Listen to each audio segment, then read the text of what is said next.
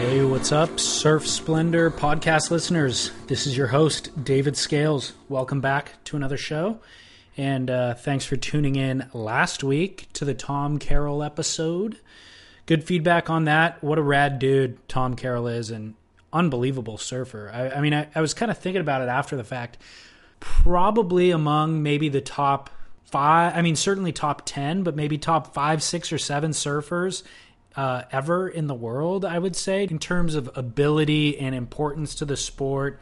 Just an all-around radical dude. So that's really rad, and glad to be able to share that with you. And then today, of course, we're bringing you an episode of Surf News. So look forward to that. The few orders of business I have really just have to do with engaging with us either on social media or on our website at surfsplendorpodcast.com.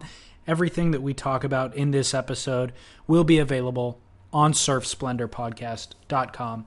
Hope that you're enjoying the Bells Beach event. I'm watching Heat 2 right now. Adriana de Souza is out in the lead, so looks like it's going to be a pretty lackluster event based on the swell forecast.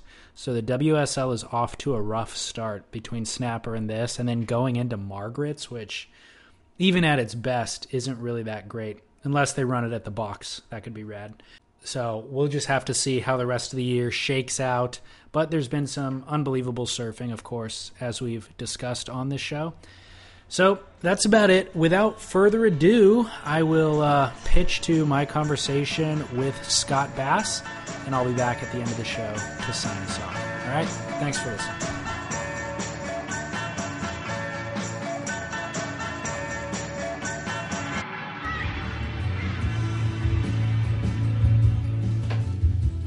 Hey now.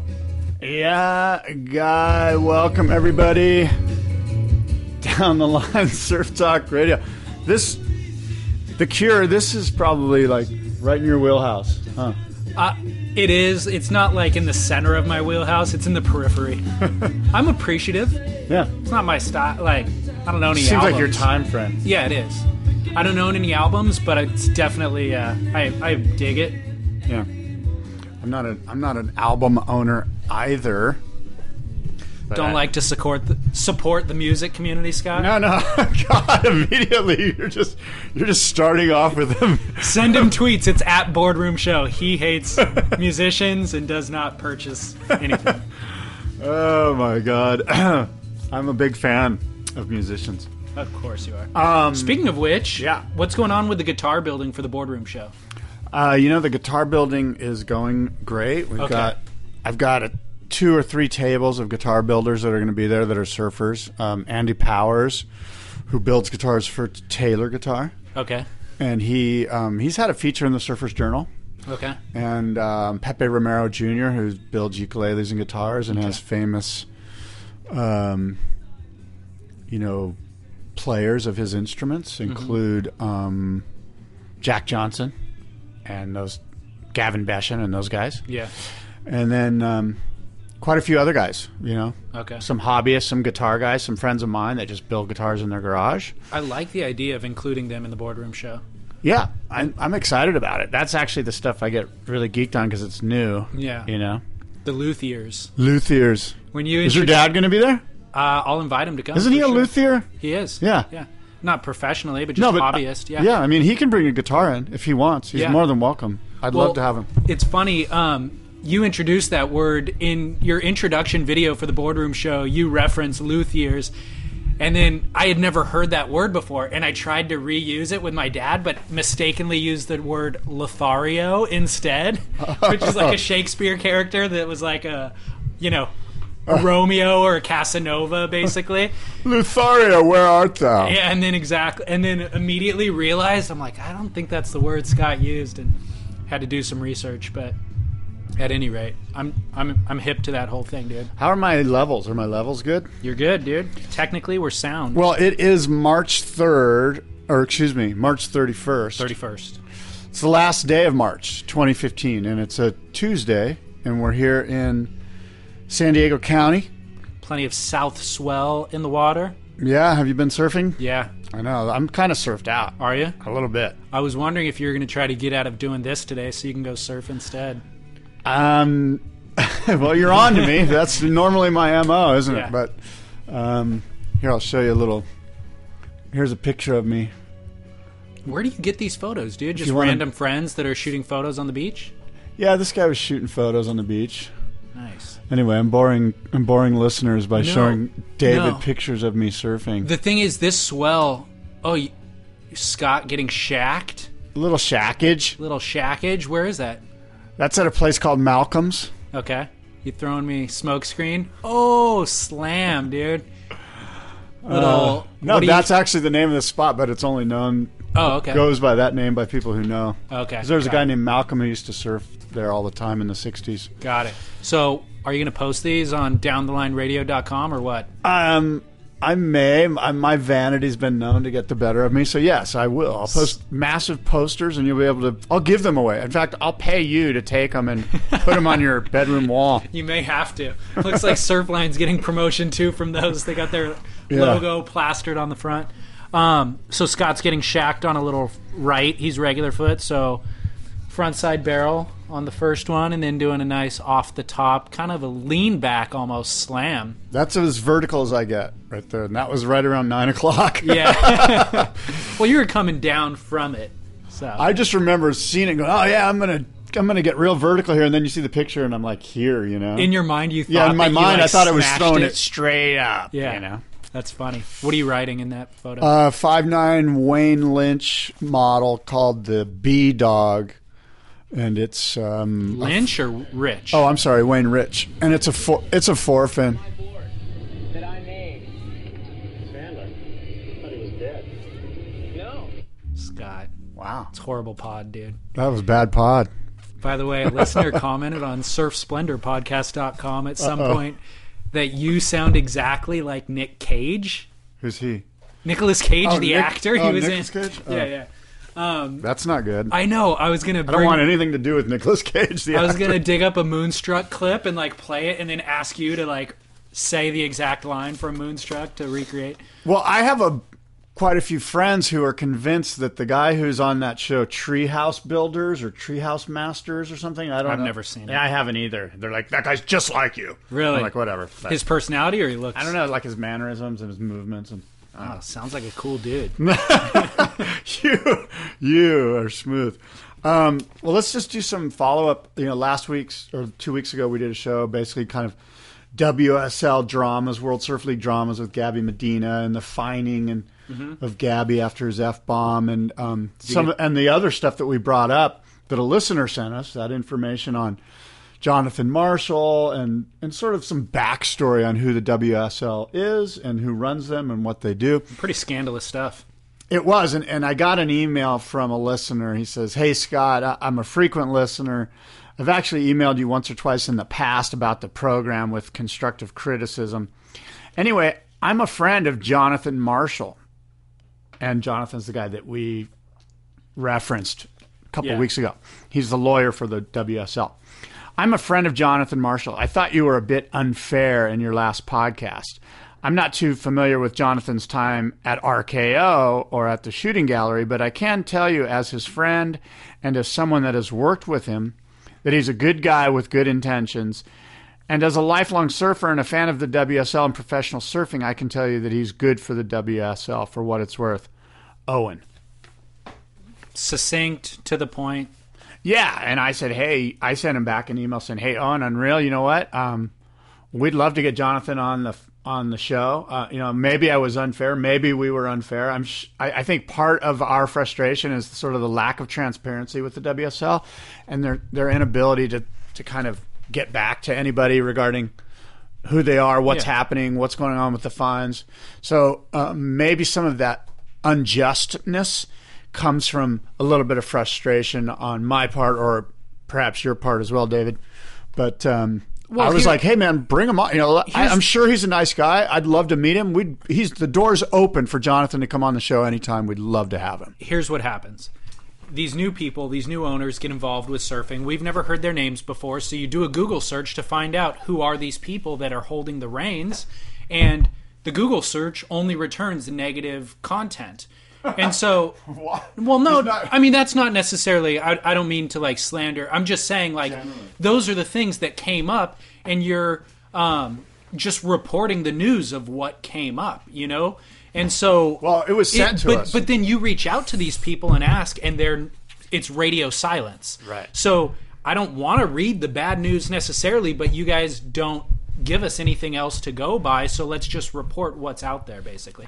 And we're not journalists, and we're not doing like really accurate reporting anyways, but that's kind of what happens. Yeah, this show, if anything, it's the character is sort of like water cooler fodder. You know, David and I just get together unprepared and start riffing. And yeah. And the irony, I guess, there is that when we do actually do some research and some reporting, we get really good response from the listeners. That's true. So yeah. I got another email. It says, "Hey Scott, I found the Surf Splendor podcast awesome listening. I like your matter-of-fact takes on the tour. You pretty much call it like it is. Sometimes reality is tough to hear, but true. About half of the tour is not worth watching, and only about 25% actually drive sales for brands, at least here in Southern California. I told the same deal to the WSL principals about developing the personalities of the surfers, tell their stories, so I might care about watching. I have heard the exact same thing repeated a bunch of times, and you can blame the brands or blame the tour. Either way, it's just not happening. And I'm still a total surf fan. Sadly, my 14 and 16-year-old surf groms are not as much fans. So that tells me the WSL and pro surfing are for sure missing the point. Or it is hard to compete for kids' attention these days, one or the other. Anyway, keep the shows coming, always entertaining, and a great listen, Gary Clisby." Love the opening line of that email. I know. I knew you would. I sent him. I'm sure you saw. I sent back a link to downthelineradio.com. I did see that. So we should always reset because I get periodic comments asking about what are the names of the show and what's going on here. The story is that Scott's been doing Down the Line Radio since 2005. He's the pioneer of podcasting in the surf world. I got into it, David Scales, about 2 years ago under the moniker Surf Splendor, which is like interviewing people in the surf industry. But then I wanted to incorporate a news style show every other week. And Scott had recently kind of parted ways with a co-host, I guess.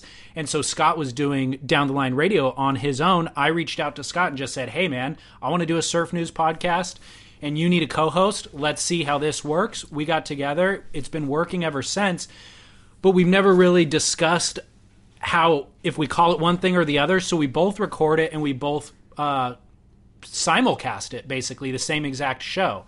So Scott posted on Down the Line Radio. I post my version of it on Surf Splendor Podcast, and they coexist because there's no revenue stream. There's no real reason to, like, figure out what we're doing. We just kind of, the more listeners, the better. Doesn't matter. I don't mind if people are listening to it via your platform or mine. It makes no difference to me. What do you think? I just realized we're like dating, and if we ever have a kid, we'll have to get married. That's kind of how it is. But what religion do we raise it? Oh my God! There's a lot of tough conversations in the future. The kid would be the revenues, right? As soon as we make revenues, we're going to have to get married on some level. But so it's a confusing thing for the listener, maybe who's a new listener, but that's the genesis of it. Well, I think our last show must have been a good one because I got more emails than I've ever received, and I'm not sure if you got a bunch too. People like scandal. Yeah, I guess they do. Well, certainly I've got a little bit of that. You know, I used to have a segment on the show called Travisham Mockery, which is a combination of a travesty, a sham, and a mockery, right? A Travisham Mockery after the famous Bud Light commercial. Mm-hmm. And so I'm bringing that back. I have a Travisham Mockery this week, and I know you'll be able to come up with some Travisham Mockeries as we proceed here down the rest of the year. You usually add the word gate to all of your scandal things. That's true. So Travisham Mockery gate. Well, what we do have is Rip Curl Pro Bell's Beach Gate. But I don't know if there's that much gate or scandal to it. But, you know, it starts today. Mm-hmm. It's the 2nd of April, or no, the 1st of April over there in Australia. It's early in the morning. So in about 6 hours or so, it may or may not start, depending on swell. But I was sort of interested in your question. You know, from a fantasy surfer perspective, I think that this is probably the hardest event to handicap because one, it's early in the season, so we don't really have a feel for sort of who's on fire. Certainly Felipe Toledo surprised a lot of us, I guess you could say. And for the second reason, Bells is just a hard wave to figure out. It's a hard wave to surf, to handicap, to know, even if you think the guy's on fire, he's got to go to Bells and surf. As Parco sort of put it really interestingly this week, I think on Surfline or something, that it's the fastest, slowest wave on tour, or it's the slowest, fastest wave on tour, one of those. Sure. So it's hard for the surfers themselves to figure out. So for that reason, it's difficult to pick a solid team on the fantasy surfer side of things. So I guess my question to you is, how many Brazilians do you have on your fantasy surfer team as we start event number 2? I think I have 2. Adriano de Souza, who is strictly a stats play. Yeah. Like, I did not pick him because of passion. I picked him because he finaled there, or he won it. He won it 2 years ago against Nat Young in the final. And he shows up early. He stays late every season, puts in the hard hours to figure out the wave. So Adriano's on my team. I actually traded out Jordy for Adriano, which was hard to do. But Jordy constantly underperforms. Adriano constantly overperforms. That was the swap. And then Wiggly Dantes, goofy footer, who's just kind of a wild card pick, but Yeah, interesting. The one obvious Brazilian that's missing there is Gabe Medina, and he's sort of an interesting guy to look at as we go into this event because, one, he got fined for what happened at Snapper Rocks. We don't know how much he got fined. Right. But you got to figure some people were going, hey, maybe he should be suspended for a few events. Now, can you imagine if the WSL suspended Gabe Medina going into Rip Curl Bells? Rip Curl's his main sponsor. They've got Gabe Medina billboards down there in Torquay, and there would be an uproar, first and foremost probably from Claw and Neil Ridgway, the two guys that sort of run Rip Curl down there. What was that meeting like, when they said, well, should we fine or suspend? And can you just imagine the wheels turning at the WSL where they're going, well, we can't suspend him because we're coming under the Rip Curl Pro Bells Beach. He's our world champion, and he did crappy in the first event. And to pull this one out from under him and his sponsors, it would just be the death knell. Yeah. Because I don't think that, I've heard through the grapevine that basically what I've heard through the grapevine is that Paul Speaker in the WSL sort of is like a bull in a china shop, and he just went into owning this new surf league kind of thinking he could push things around and push people around, and it just doesn't happen that way, Right. And especially with Claw and the Bells Beach event. So anyway, my point is that Gabe's certainly an interesting character from a fantasy perspective because you're expecting a bounce back, and it's sort of like as his home break could be for being in Australia because it's Rip Curl town. Yeah. And it's not. I mean, it is in terms of sponsorship, but not in terms of the style of his surfing. It's not his home event in that respect. Like he's done well on his backside. He obviously won Snapper last year, but that's not his bread and butter. And the other thing is, it's a slopey wave that's difficult to kind of get out into the air on, even though we've seen Kelly and John do it. So I think if you're going to pick a wave that Gabriel is going to not do well at throughout the entire season, I would probably pick Bells and maybe Margaret's. Okay, interesting. Yeah, well, that makes sense. I mean, and then the other great one that I think that you mentioned was Wiggly Dantes, right? So from a Brazilian standpoint, ADS makes tons of sense. And tell me a little bit about Wiggly Dantes. Do you just feel that he's got some fire under him? I need a goofy footer, and I couldn't afford to spend a ton of money on that. He's a value. He's like $5 million or something, and I bought him, I think, prior to Snapper, so I got him for cheaper maybe. Yeah. But Nat Young made the final at Bells a couple years back. I'm saying Wiggly Dantes is the new improved Nat Young. His approach is very similar to Freddie P, and I think that style suits Bells really well. Kind of Aki's approach, I guess, is similar to it. So it's kind of a value pick for me, but also I don't think he's going to win the event, but I think he'll make it through past round 3. He'll be in round 4, round 5 guy. Yeah, and I have Wiggly as well. And from a goofy foot standpoint, I like Matt Wilkinson in this event. He's done well here in the past. He's a Rip Curl guy. He's an Australian. He knows the spot. He surfed pretty well at Snapper. Here's the problem with Wilco is that he does great in one event a season. And that was already Snapper. happened. Yeah, exactly. His record shows, Party's it's on. all downhill from this point on. He's partying. I He's good. hate to say that, but it's true. He's like, I qualified at 25. I'm Yeah. good for the year. Exactly. Well, the Surfline forecast, they're calling for some chest to head high waves today as the event may run. And then nothing too spectacular. The Surfline forecast basically saying modest swell on the horizon, nothing that's going to blow you away, but hopefully it'll be contestable and surfable. Man, but honestly, modest swell at Bells is a lot more grueling than modest swell at Snapper. Like, we can see rad surfing from Felipe Toledo at Snapper.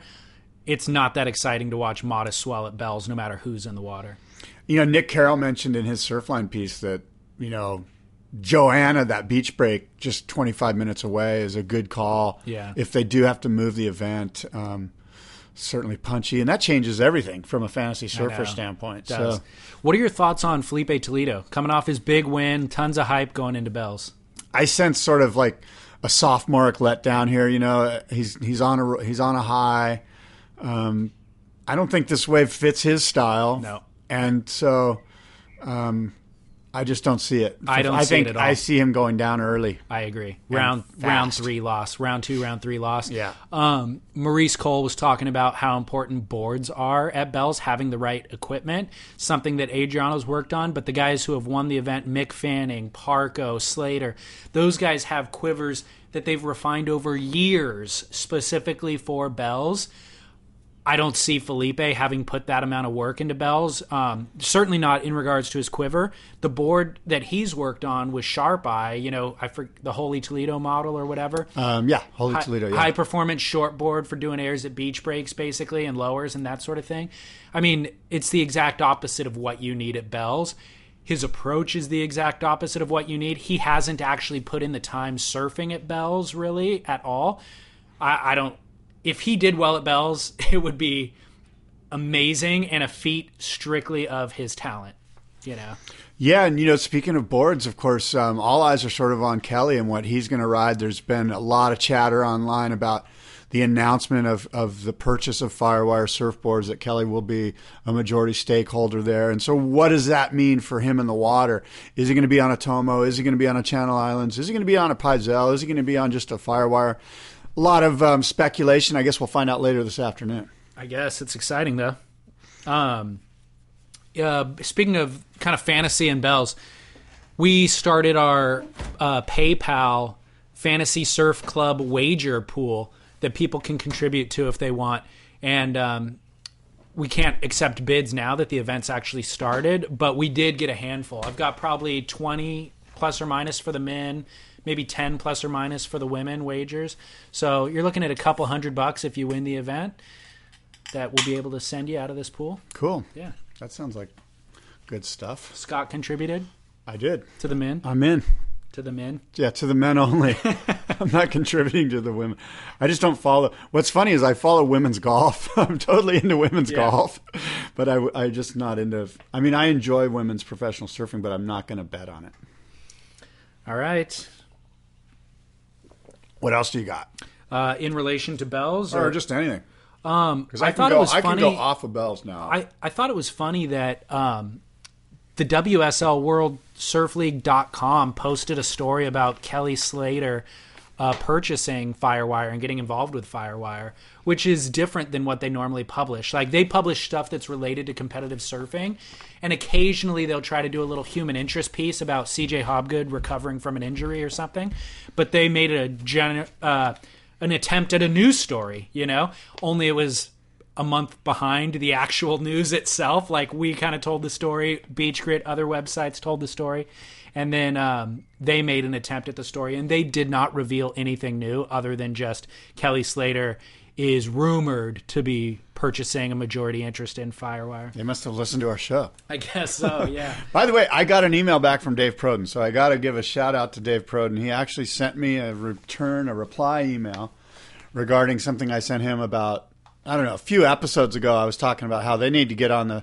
fantasy sports bandwagon because it's Yeah. grown the NBA Right. viewership. What did he say? He just said, "Hey, sorry, this reply took so long. Thanks for the info. I will send it along." Okay. Yeah, obviously, he was catching up on his emails, and he Sure. just like powered out. He probably cut and pasted his response to everybody the same. Dude, so I'll get a text message from you, and then check. All of a sudden, Twitter starts blowing up. I'm like, oh, Scott Bass retweeted 3 things and tweeted 2 new things. And then I'll get 3 emails from you within like a 5-minute period, but then nothing for a week. And then the same thing will happen next week. I'm like, clearly Scott got a few hours on his hand to catch up on his emails. It's the same exact thing. Not making fun. No I'm just saying. comment. No comment. Well, there's nothing to be ashamed of. I'm No, just pointing out it's yeah. funny. Go ahead. Shark buoy. Shark buoy design, dude. Each buoy has a sonar system inside it that generates images of the ocean and the aquatic life surrounding it.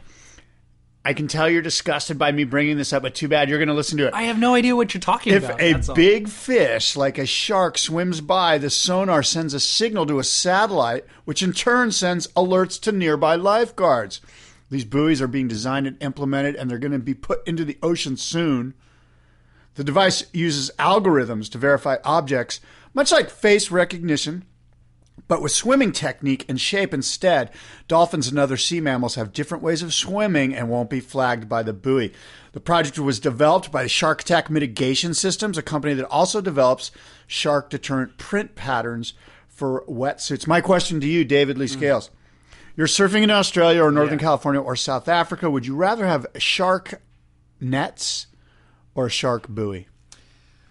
I'm becoming a pretty big believer in robot technology. I think that they are like this sort of the robot being able to identify they have an algorithm and they can identify the way that the shark surfs or swims, and that is a shark versus a big fish. I think that's probably more accurate and efficient than the net. Sharks have obviously found their way through and around nets. You're So wrong, sir. Wrong. I'm advocating for the buoy.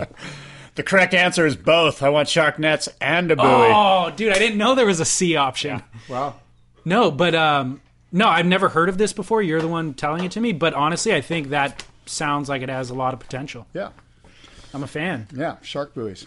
Cool. Why not, right? Exactly. Doesn't hurt anybody, doesn't harm the environment. No downside. So did you see that Kelly Slater optioned the rights to tie stick? I did. You tagged me, I think, in his Instagram. Yeah, I was kind of blown away by it. First of all, I love that Kelly drops all of his biggest news on Instagram.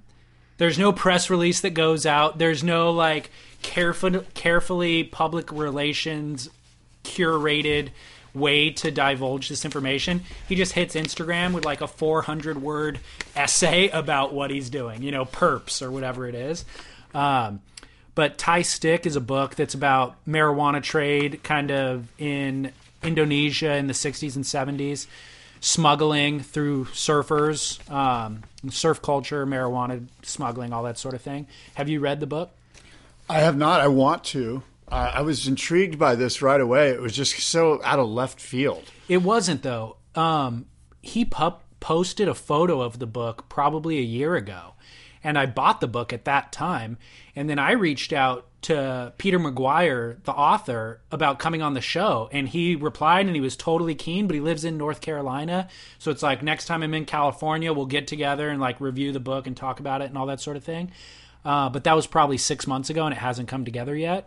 And so, so now Kelly posted. Well, for me, it was left field. I had no idea that he was interested or knew the book or was reading it or whatever. But what I found interesting about it is at first I sort of took it on face value, like, oh, okay, this is a cool story, and Kelly read it and he liked it.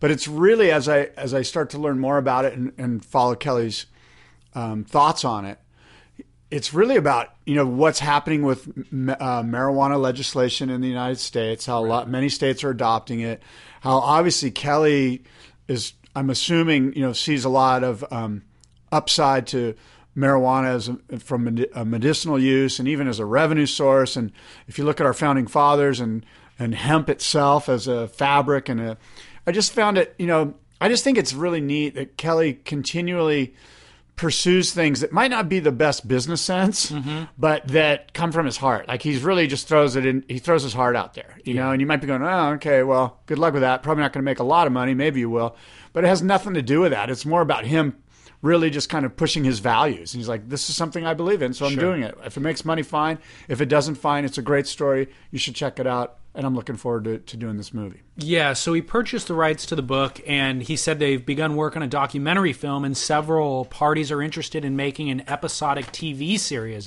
about it. He said, this is a history they certainly don't teach you in school, but an important and significant cultural phenomenon that occurred mostly undocumented. It took a professional historian and former drug smuggler 15 years to complete, and it is based on thousands of hours of interviews. There's cameos in the book by Timothy Leary and even Richard Nixon. Kelly also says that with the current atmosphere around marijuana legalization and the connected topics, it seems timely to bring this topic or this story to life. This in no way condones drug use or dealing of any sort, but it does bring into question inconsistencies around drug laws and philosophical questions about personal choice and outlawing nature, unquote. Yeah, that was the part that got me. When I read that, I was like, oh, okay, that's pretty cool. You know? Yeah. A few days ago, David, a surfer made a grisly discovery on the Gold Coast in Australia. I don't know if you heard about this. It was a ghostly head dip. What? Yeah, a ghostly head dip. A grisly discovery on the Gold Coast in Australia. This man pulled out a human head from the sea, sparking a massive search for the missing body that goes along with this head. The surfer made the discovery while swimming back to his board after riding a wave at the Palm Beach, southern Gold Coast area, said Senior Sergeant of Gold Coast Water Patrol Gavin Peachy. As he's swimming back to his surfboard to recover his surfboard in the waves, he felt something on his leg. He reached down, grabbed it, pulled it to the surface, and it was a human head. Wow. That's what he believes. There's nothing to confirm that at the moment. He immediately let go of it, obviously got a fright, and swam to the shore. The surfer described the head as that of a man in his 20s with dark hair. What? So he doesn't have the head? He dropped it. What? But that's not something. By the way, this happened at like 6 a.m. So he must have caught 2 waves, pulled a head up, dropped it, swam in, got the lifeguards involved. Like, I don't think this is made up story. This is too good to be true. Yeah, well, I mean, unless the guy's been on a bender all night and then went surfing at 6 a.m. That's how. Those are the only times people find heads in the water. Personal experience. No, not at all. But you're right. I guess that's exactly how I would react if I found a head. I probably wouldn't tuck it under my arm like a football and carry it up the beach and be like, "Hey guys, how's it going? Have you seen the nearest lifeguard?" But at the same time, I need more. I need a little bit more evidence about this guy and what his backstory is before I can fully buy into the story. All right. It is ghostly, though. By the way, speaking of finding human body parts in the ocean, did you see that documentary that was on HBO called The Jinx? No. Okay. This thing was the best television I've ever watched, probably. Right up there with The Sopranos or something. It's a real-life story about this super wealthy dude from New York. Right. His name's Robert Durst. His story's been covered. I followed this, Yeah, it's been covered. They made a Hollywood movie about it. The guy that made the Hollywood movie about it then made this 6-part documentary for HBO about it called The Jinx, The Life and Times of Robert Durst or something. Well, anyways, it starts out, the episode 1, the beginning of the episode starts out with this kid fishing in Florida, and he finds these body parts basically washing along the shore. They find all of it except the head. And the head has never been recovered. But it's ultimately this neighbor of Robert Durst who got dismembered by Robert Durst. Robert Durst went to trial about it, admitted to it, but claimed self-defense and got off and never had to do any time because, it was out of self-defense. But he killed... Self-defense? He dismembered it? Exactly. That's lame. Why didn't he just...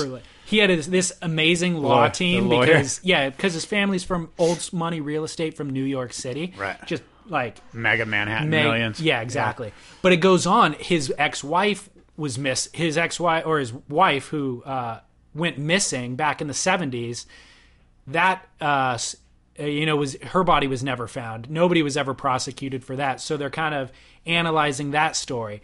Then his best friend ends up going missing in LA a few years later. So there's these 3 death scenarios that surround Robert. He's claiming that he's jinxed and these bad things always happen to him and the ones that he loves. Spoiler alert, the end of the documentary, it's been reported, so I'm not spoiling it. It's been pretty widely reported. So, end of the documentary, they're doing this final interview where they find this really damning evidence. The documentary filmmakers find this evidence. The detectives don't find it. The documentary filmmakers find it. They call him back for another interview. Like, hey, man, we've been making this movie for 2 years. We've done all the editing. We want you to come back and sit and do this final exit interview. And they present him with this evidence. Robert really... What's the evidence? The evidence is... when he killed allegedly the third person, his best friend in LA, he sent a note to the detectives saying there's a dead body in this house. Go check it out. Well, they found another note that he had written to that person when they were friends. Oh, the Beverly Hills in the same script. I saw that. The Beverly Hills, the handwriting matches identically. Beverly Hills is misspelled. Right. It's like a carbon copy, the killer's letter that he sent to the detectives and this letter that Robert sent to this other person. It's carbon copy. So they present him with this letter and they're like, hey, we found this in your personal effects. How do you explain this? Spelling of Beverly Hills, misspelled, same script, same handwriting. So Robert has no explanation. And they basically they finish the interview, shut off the lights, all that sort of thing. Robert's mic is still on, and he goes into the restroom before he leaves, and he's mumbling to himself. And in his mumblings, he says, God, you've really done it now, Robert. God, he's really got you. And then he goes, I killed all 3. Yeah, what did you do? I killed them all. Yeah. And that's how the thing ends. 6 parts. That's the last scene of the thing. It's like, and as a documentary filmmaker, you're just like, you just hit the gnarliest home run of your life. You could not have asked for more. And he actually, I think prior to that last episode being released on HBO, they arrested him in New Orleans, where he was living at the time, with this newfound evidence. They're kind of reopening the case, and he's in jail currently, and they're going to prosecute. But I heard his lawyer basically say, if that's all they got, let's go right now. I don't even need to prepare. Yeah. Let's just go to court. I can kick the shit out of this. Sure. No problem. Sure. Well, we'll see how it all unfolds. I mean, the guy, there's no doubt in my mind this guy killed all 3 people. It's totally, insane. So anyways, that has nothing to do with surfing, but has to do with dismemberment. Yeah. A morbid theme in today's show. Yeah, floating bodies. Speaking of... floating bodies. I have here an interesting report that I found about Quicksilver. No, but I didn't go there because I'll tell that one then. What do you say about taking a surf trip with 2 Playboy playmates? You, David Lee Scales, can go on a mystical Maldives surf adventure with Playboy cover girl Johnny Honoshide and Playmate of the Year, Sylvie Bodie. Both of these playmates surf. Okay. And there's video of them surfing, and they're not that bad. They're as good. They could be at Bell's this week surfing. Oh, wow. Sylvie and Johnny love to travel. They surf new waves. They want to meet new people and experience and inspire and live outside of the comfort zone. They invite like-minded people like you, David Scales, to join them aboard the Hayara for the experience of a lifetime. The Hayara surf charter is large, comfortable, and spacious. Johnny and Sylvie are incredibly attractive, empowered, brave, and adventurous models and surfers. Join them on the boat for 2 weeks in the Maldives. My question to you. Yes. My question to you, my friend, is: would a surf trip with 2 Playboy playmates make sense to you? Yes, for a million reasons. That is the wrong answer. If I wasn't married, yes. Thank you. No, it doesn't make sense to me personally. But here, remember when being a playmate used to be like it was something? I've never been a playmate. No, but like back in the 70s, it was like if you were playmate, you beat out thousands of other entries, and like that was you were a celebrity. That was your entree into like movies and Hollywood. Now it's like Playmate so-and-so and so-and-so who nobody has ever heard of ever. There's Instagram celebrities that are more famous than Playmate cover. I don't even know. That's true. You know what I mean? Like, who cares? There's a million hot chicks. Welcome to Southern California. They're a dime a dozen, you know? So what's the price? Let's get to the nuts and bolts because I want to know. It's pretty reasonable. I think it's $1,700 plus airfare. Wait a But second. I don't think it's U.S. dollars. I think it's pounds. So I think it's probably more like around $3,000. It would cost that much to do the trip there anyways. I know. Why not just be on a boat with two So hotties? they're just coming along for the fun of They it? surf. They're like good surfers, I'm telling you. I'd rather go there with them than you or any of my other friends. See, that's really that's at the heart of the question. Like, Yeah. I don't think you would. I think at some point you'd be like, I'd rather be hanging with my bros because I'm married and I'm not going to try to, like, that's not my angle anyways, to like hook up with these chicks because it would be awkward anyway. And yeah, well, that's you know what I mean? Let's play in the fantasy world. of it is like kind of silly. Like reality is I'd rather be surfing with my bros almost. Yeah, my bros will battle me for waves though. Dude, these chicks I want to will pull rank on these chicks. But these chicks, you will just be like, going, no, you go. No, you go. Let me follow behind. Man, you got some hard-hitting news stories this week, Scott. You know what? I just feel like we did so much like pro surfing stuff that I wanted to go outside the box here. Got your hand slapped a little bit? No, not at all. I just felt like it's good for the show to kind of change it up. It is. This particular story would do better with visuals, I'm afraid, though. Oh, the models? Yeah. Go check them out, man. This would be a good story. Just Google, surfing playmates. Why don't we just post a link to it on surfsplenderpodcast.com? I watched the video today, and there's last some night good, and the night before. There's some good follow behind shots. Let me just say that. I just want to be the photographer on that trip. When you're hiring for a small business, you want to find quality professionals that are right for the role, and there's no faster or effective way than through LinkedIn Jobs. Your time and capital are precious, and there is a powerful resource that can help you focus on what you're good at and integrate people into your team seamlessly to help grow your business. LinkedIn Jobs has created the tools to find the right professionals for your team efficiently and for free. LinkedIn isn't just another job board. Everyone is already on LinkedIn with their resumes and references, and now LinkedIn has designed a hiring platform to connect you with candidates specifically qualified for the job that you post about. More than 1 billion professionals meticulously organized to connect people by skill set to help us all advance our position. 2.5 million businesses already use LinkedIn for hiring, and 86% of small businesses get a qualified candidate within 24 hours. It's that fast, easy to use, and effective. LinkedIn Jobs can help you write job descriptions, filter the right person to you, and give you the tools to help you interview them like a pro. LinkedInjobs.com/surf is where you go to post your job for free. Yes, totally free. That's LinkedInjobs.com/surf to post your job for free. Terms and conditions apply. So here's a hard-hitting news story. Andy Mooney, CEO of Quicksilver, gets the boot. Yeah, and the CFO resigned, right? And the CFO. Their stock is at like $1.40 or $1.90 or something like that. Took a 13% dive with this news on Friday. Basically, last Friday, Andy Mooney was let go as CEO from Quicksilver. Pierre Agnes, who's been in France with the company for 25 years, is taking over as CEO. Bob McKnight will actually take Mooney's role as chairman, which is good to see. Thomas Chambol, I don't know, but he replaces Richard Shields as the CFO. The stock dropped 13%, as I mentioned, on Friday with this news, but it's actually down 73% since Mooney took the reins in 2013. This is pretty gnarly. This is kind of like last-ditch effort. Let's get Salt back in the business. Let's get real surfers involved, both Pierre and Bob. Bob was retired. Yeah. And now all of a sudden he's back, and so you got to figure... Retired from CEO. Well, yeah, okay. Maybe he was on the board, but he wasn't on the board, right? I'm not sure. Whatever. But yeah, go ahead. For them to like throw these two salty surfers back into the picture and put out a press release, like it's kind of like we've got to save it. Like it's the vibe I get is it's now or never. And what we're going to do is go back to our roots. And Pierre's a hardcore surfer. Bob's a hardcore surfer. Let's get some salt back in the building. You know, enough of these MBA guys from Dartmouth who think they can run the show. These guys are lame.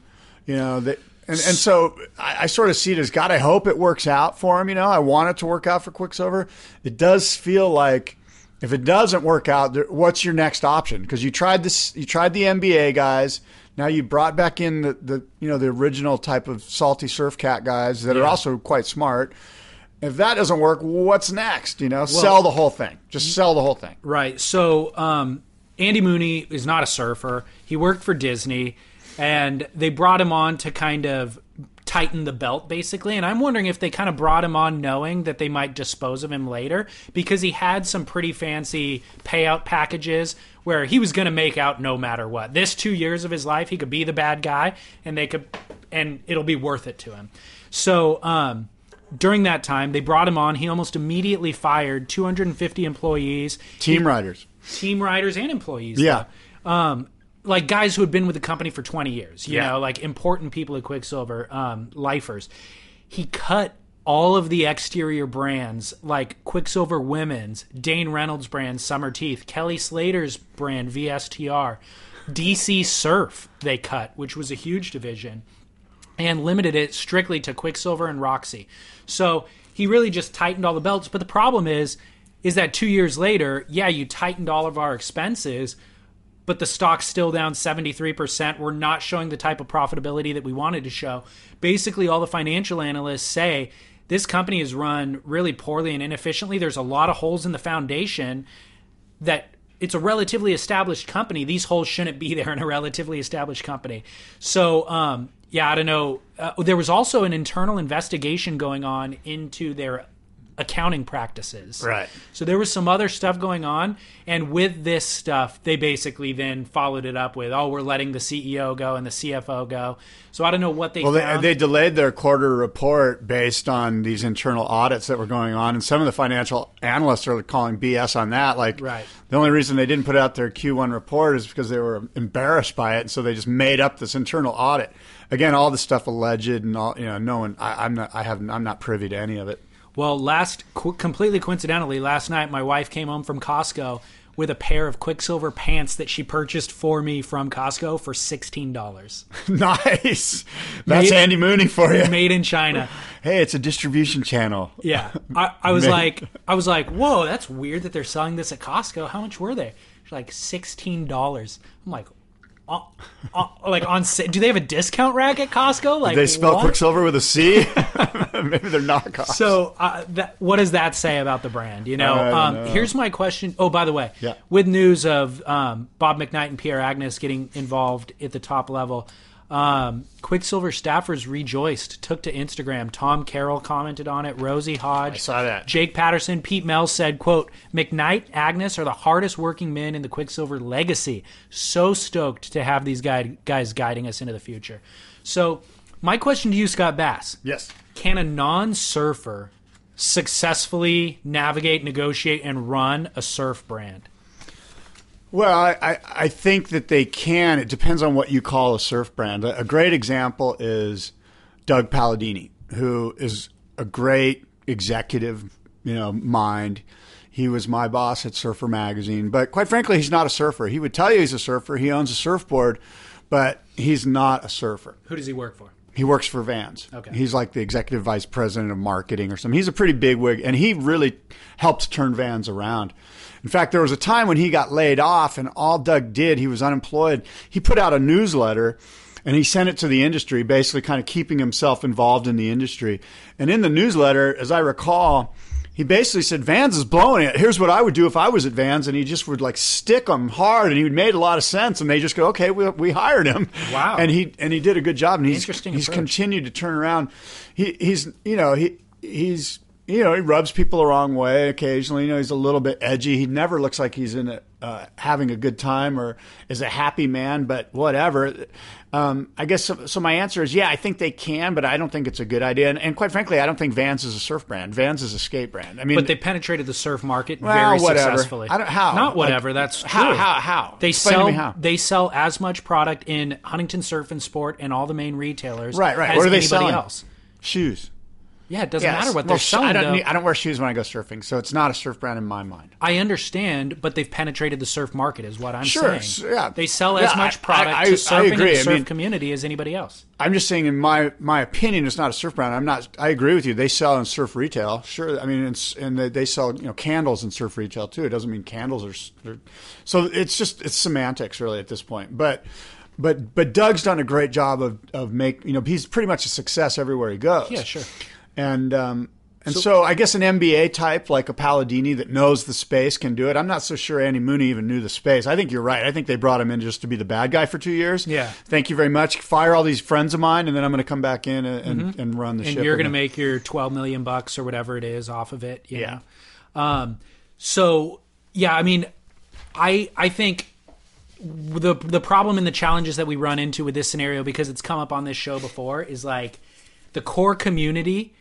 You have to always cater to this core community, and that will give you validation to the broader market. So if you can have validity to the core and then sell billions of widgets to the masses, that's kind of the perfect scenario.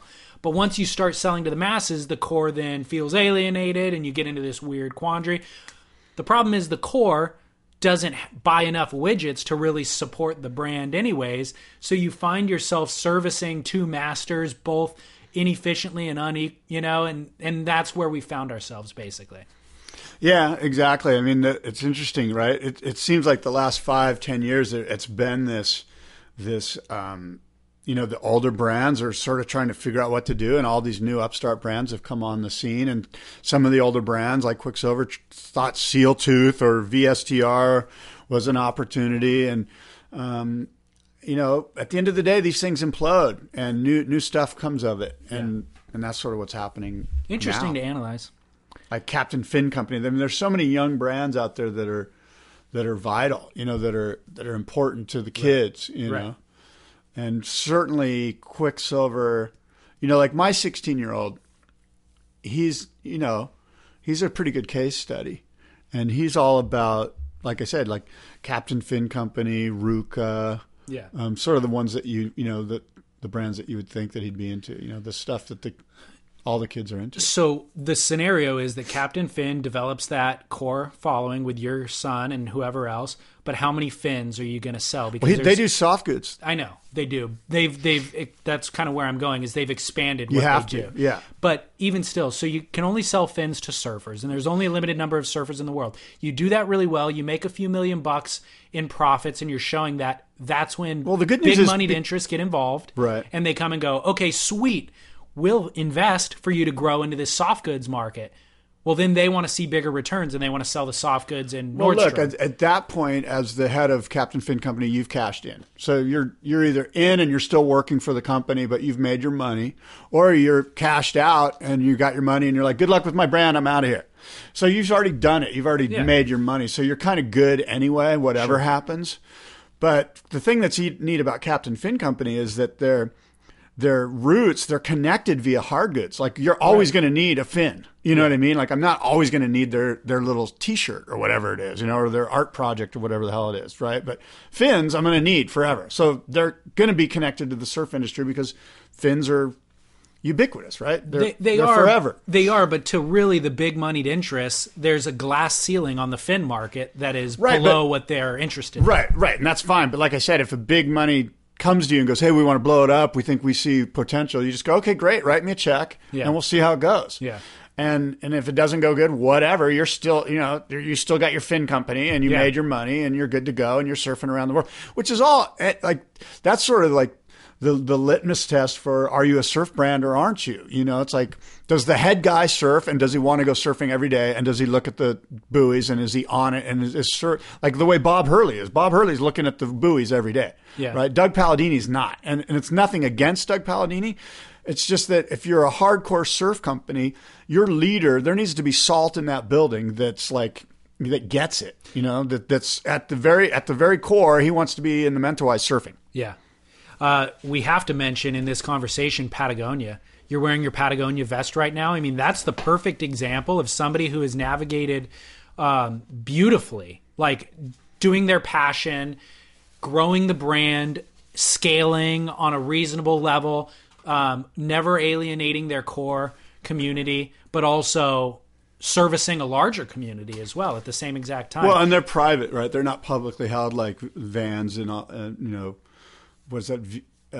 What's the company that owns Vans? It's like VF something or yeah. I'm not VF sure. Corp or whatever. But anyway. I mean, that's a great example that Yvon Chouinard, you know, just like this infinite passion that is never wavered from, that everybody around him rallies to support, basically.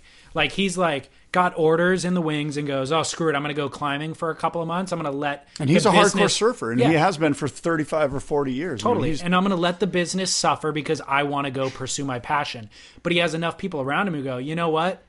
We'll fill in the gaps while you're gone because we believe in what you believe so much. We'll do the extra work. That's what you want. You need to be able to rely on people. People love passion, and they'll drink the Kool-Aid. I mean, to their own demise. We've seen in Waco, Texas, and these other Jonestown. places. Just to be a part of somebody who's that passionate, you know. And so you need leaders like that. But I don't know. Well, it's certainly. I found this topic interesting and it's sort always of, sort of interesting. fascinating. You know. Yeah. Jumping the shark as a surf company, you know, like when do you get too big? When is it, you know, when do you blow up and are no longer valid and valuable to kids? Those people around you could be your shark buoy that alerts you when the shark is coming so that you can jump or not. Shark buoy. So did you hear South African big wave surfers said no thanks to the Big Wave World Tour? I'm glad you brought that up. Yeah. Pretty Get into interesting, that. right? Yeah, we'll get into that a little bit. Well, the Big Wave World Tour has had Dungeons on their roster in the past, which is a big wave surf spot in South Africa. And this year, the local surfing community in South Africa said, you know what? We don't want you guys to come and bring any attention to this spot. Specifically, Barry Futter is the guy's name. He's the spokesman for the basically the local big wave surf scene. And he said, there's not a reliable, open, and clear qualifying system with the Big Wave World Tour. Surfers from the media-centric areas get chosen over really good surfers from more remote areas. This would mean that if the event, in the event of an event happening here, a really good and capable South African surfer may have to sit and watch less capable but more social media popular surfers from a different area ride the waves here. Given that we only get to surf here 5 or 10 times a year, this is a bitter pill to swallow. Even if a South African surfer did well at Dungeons, it seems unlikely that he would get into one of the other major events at other big wave locations like Jaws.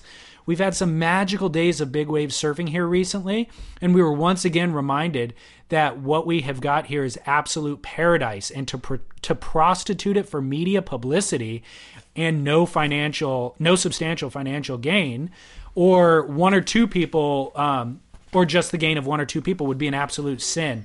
It is every surfer's dream to be able to surf perfect waves without crowds and a good vibe in the water. We do not want the hype, crowd, or politics that a competition brings, specifically if there is no long-term sustainable reward for anyone involved, end quote. Yeah, I mean, well thought out. You know, I guess my hats are off to them for sticking to their values and sticking to what they feel is important. And that's surfing the wave when it does break and not having to deal with any of the competitive drama, you know, that comes with it. Yeah. And, you know, so a couple guys don't get a little bit of a payday and a little bit of notoriety, but so what? That's not why we started surfing here anyway. We cherish these 5 to 10 days every year, and, you know, it's going to happen with or without you guys, hopefully without you, you know, and we'll see you later. Yeah, well... Can you name 2 big wave South African surfers that have done well? Grant Baker is the only one I got. Well, the other one I think is Chris Burdish. Okay. And he's, you know, I mean, look, the whole Big Wave World Tour thing, it's sort of on the periphery, right? It's we're not even sure, you know, what it is. Yeah. You know, unfortunately, Mother Nature just doesn't allow for that. But, you know, Chris Burdish, I don't know how well he's done. Here's my question to you, though. is this any different than the Hawaiians saying the same exact thing about the Pipe Masters event? Like, look, you guys come here and basically get the best days of some of the best days of the season.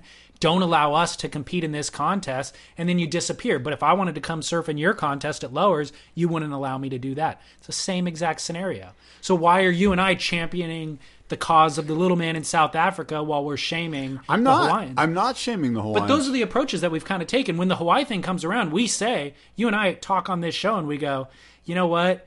Just get out of the way. Let us come surf the best. I'm not like that. Actually, that's not my take on Hawaii. Okay. My take on Hawaii is if you don't want the Pro Tour there, then let the Pro Tour leave.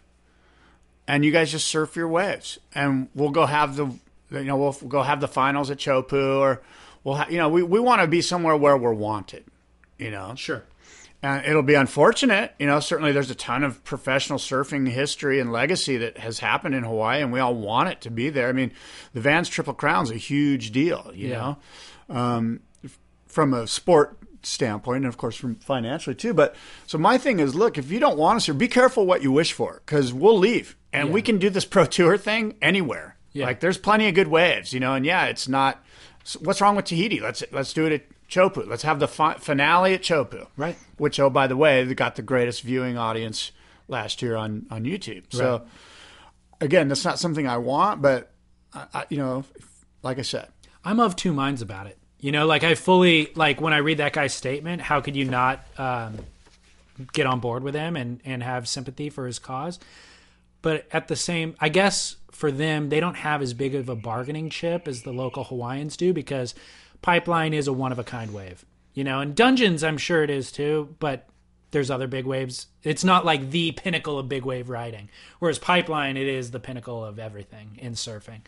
So I guess it's not kind of an apples-to-apples scenario, but I in general, when that conversation comes around with Pipeline of how many wild cards do you let into the Pipe Masters event, I'm on the side of the WSL and professional surfing, where it's like, dude, you don't let any more wild cards in than you would at Lowers. I agree with that. I'm not saying the Hawaiian wild card, we need more Hawaiian wild cards. I'm just saying if you don't want the revenue and all the positive stuff that happens from the WSL and the Triple Crown, then we'll leave. And guess what? You'll be crying for us in about 3 years going, we were mistaken. You know what? We actually do need you here. And that's part of the bigger conversation is like, I guess what it'll really come down to is what's the surfing community like in South Africa for those guys? Do they have access to the same quality surfboards that we have access to in Southern California? If they don't, why don't they? It's because the market's underdeveloped. It's difficult to ship things there. It's expensive to ship things there. The tax laws, all these sort of things. Well, if you want to have the best quality of foam and equipment and wetsuits and all that, you have to start cultivating this for the industry. And that's been a problem in Brazil. Why they've had struggles with their infrastructure. And that relates to a story that I have as well. Did you read that in the New York Times, that Brazil piece? That was Let's go ahead and segue into that. Do you want to talk about that? I want to say, I have some other big wave stuff. Okay, yeah, go for it. Actually, it's my Travis Mockery. My Travis Mockery this week is, as you know, today's March 31st, 2015. It's the official event ending the no-go for the waiting period of the Titans of Mavericks is today. Today it ends, and the Travis Mockery is the Titans of Mavericks. So, of course, when they first sort of announced this event, they said, look, we're going to have some competitors that we know are going to be in it, and then we're going to have some wild cards, and you have to go surf Mavericks and sort of earn your way, and we'll vote on you to see if you're worthy. And that caused some problems, because what it did is it got really crowded. All of a sudden you got these hungry young big wave surfers that are like, I got to be at Mavericks to earn my keep, to earn my salt, so that I'll get voted on to be one of the Titans of Mavericks. Well, it got really crowded. It broke in mid-December, like December 20th, I want to say. It was really good and really packed, super crowded. Right. All the guys had those inflatable vests. There was just a ton of water rescue craft in the area. Stand-up paddlers out there. And some of the local guys were saying, hey, look, in the past, Mavericks would take care of itself. If you wiped out, you didn't have a vest. You were, run through the rocks. Your board was probably broken. At the very least, your spirit was broken. It might take you another hour just to get the gumption up to paddle back out. Darwinism at its finest. Yeah, and now you've got these guys that are popping their vests, getting picked up by skis, and they're back out there. So the crowd continued to stay pretty thick. On top of that, cartel management, they canceled the fan experience, right? Which was a big deal because this was that offsite event area for people to watch the contests. And perhaps even more importantly, it was a place where there was going to be revenues generated for local regional nonprofits like the Boys and Girls Club, which are now, some of the people involved there feel like the cartel management hasn't necessarily been authentic or sincere in their efforts to help, as they said they were when they first signed on. Again, that's opinion. I don't know if it's here or there, but we've certainly, you and I have read about that. On top of that, cartel management, I guess unknowingly during one of the events, called the Half Moon Bay locals rednecks right to their faces and not even realizing they were talking to Half Moon Bay locals. So, is this cartel management? Is Hollywood sort of big leaguing the Half Moon Bay people? I don't know. However, none of those reasons are the real reason that Titans of Mavericks is a Travis-Sham mockery. Can't wait for the punchline. What's the real reason? The real reason is that the defending champion isn't even invited to their event. Shut up. Peter Mel is the defending champion. And he's the defending Titan. Yeah. He's almost as synonymous with Mavericks as Jeff Clark. Peter Mel is like part of the legacy there. Right. To not invite the defending champion is lame with a capital L, and it's a complete Travis-Sham mockery. Now, I know that the WSL and Paul Speaker, they lawyered up and they went in to cartel management and they tried to get it on the Big Wave World Tour, and there was some politics and there was some drama, and I'm sure that Paul Speaker and the WSL has a lot of blame here, and I don't know what happened. I just know that they met, they butted heads, and they split. The two sides couldn't come to any sort of agreement. But regardless of what happened, event integrity is of the utmost importance here. It's crucial. Yeah. And to not have the defending champion at the Titans of Mavericks is to have the Travis-Sham mockery. Now, my question to you, David, is, first of all, do you agree that it's a Travis-Sham mockery? Go ahead and say yes. It could easily be confused as a kook. But yes, one or the other. If you were a part of this big wave brotherhood, right, this core group of 20 or 30 guys, the Twiggies, the Greg Longs, the Sean Dollars, the Skin Dogs, the Half Moon Bay locals, the Santa Cruz locals, the San Francisco big wave surfers, do you now support this event, an event that is squeezing out the defending champion Peter Mel, one of your own? Or do you just kind of go, oh, well, I need to make a buck? Like, if these guys are so strong and such a core group of guys, which they sort of put out this vibe that they sort of take care of their own. Yeah. I mean, they've split prize money at this event. Which side do you take if you're one of these guys? I definitely do not support the event. And furthermore, if I were to win the event, it wouldn't have the cachet that it would have if I were to dethrone Pete Mel. That's my approach. I'm calling out the cartel management. They got to move their egos out of the way here, and Peter Mel has to surf in this event, or your event is a Travis-Sham mockery. But are we looking from the wrong angle? Did they not invite Pete, or was Pete not allowed to participate because he's the Big Wave World Tour commissioner? No, the WSL's put out thing that said they'd love for Pete to compete. They want him involved, and I texted with Pete last night about it because I didn't want to jump the shark here or say the wrong thing here, and Pete's bummed. He wants to be involved. Really? Yeah, he's the defending champ. It's BS. Why wouldn't they invite him? Well, there's politics. There's egos. I mean, like I said, the WSL just because of butted heads with cartel management. They lawyered up. Yeah. Cartel management lawyered up, and they both flipped each other off and walked away from the negotiating table. And that left Peter Mel sort of like going, well, one of these guys is my employee. Yeah.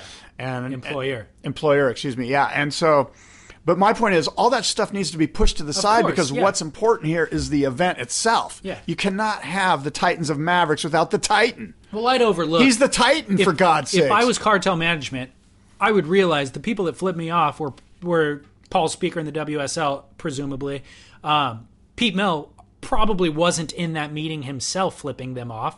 Pete Mel is just the innocent bystander. It doesn't bystander. matter. I agree with you. He probably isn't. But at the end of the day, the fans of the sport need to see the Titan. I don't want to go see a heavyweight fight without Mike Tyson. Yeah. Exactly. You know what I'm saying? Like, it doesn't matter what happened. I'm sure your little ego was bruised, blah, blah, blah, whatever. Yeah. You know what? You're having an event at Mavericks. You have to have the defending champion. If you don't, you are not having an event. Right. The event has lost all of its credibility. Yeah. Andy Irons winning a world title without Kelly on tour is one thing.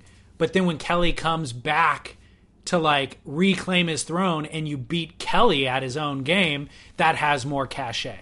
Now, let me say, there could very well be two sides to the coin. Maybe Cartel wants to have him involved. And you know what? Send us an email. We'd love to hear about it. Yeah. We'd love to straighten all this out. We'd love to see the defending champion involved. And I got to think in their hearts of hearts, the Cartel people want to see it happen too. Unless, like I said, I don't have all sides of the story. I just know what I read online. Makes better pod if we only have one side. Exactly. And we just run a million miles an hour with it. So, do you want to talk about the Brazilian storm article in New York Times then? Since we referenced it. Yeah, go. Yeah, that's a great idea. So, basically, New York Times in December did an article on Gabriel Medina being the first Brazilian shortboard surf world champ. And they're kind of doing a follow-up story now. They just dropped last week about the Brazilian storm. So it's not just Gabriel. It's kind of this whole group of surfers. The top 8 surfers at Snapper, 4 of them were Brazilian surfers, you know? And so they kind of wrote the article under the premise of Brazil has more than 4,000 miles of coastline. Brazilians have been surfing since 1964. So why this sudden dominance in the sport is their question. What are your thoughts?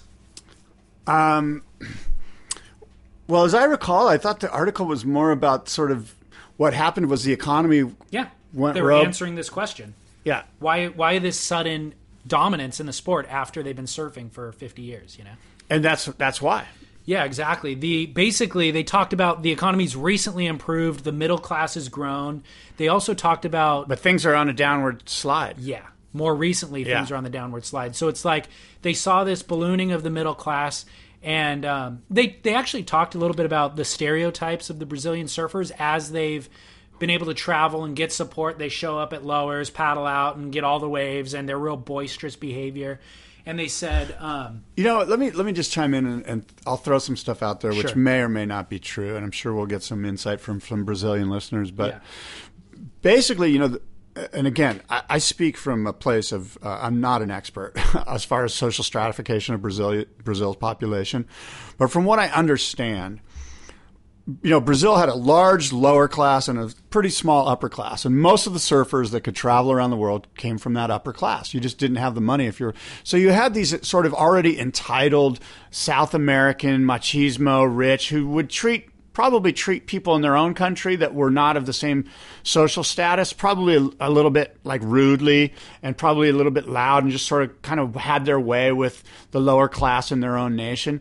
And so when this elite upper crust Brazilian surfer traveled, he carried that same attitude with him wherever he went. He was like, hey, whatever, don't you know who I am?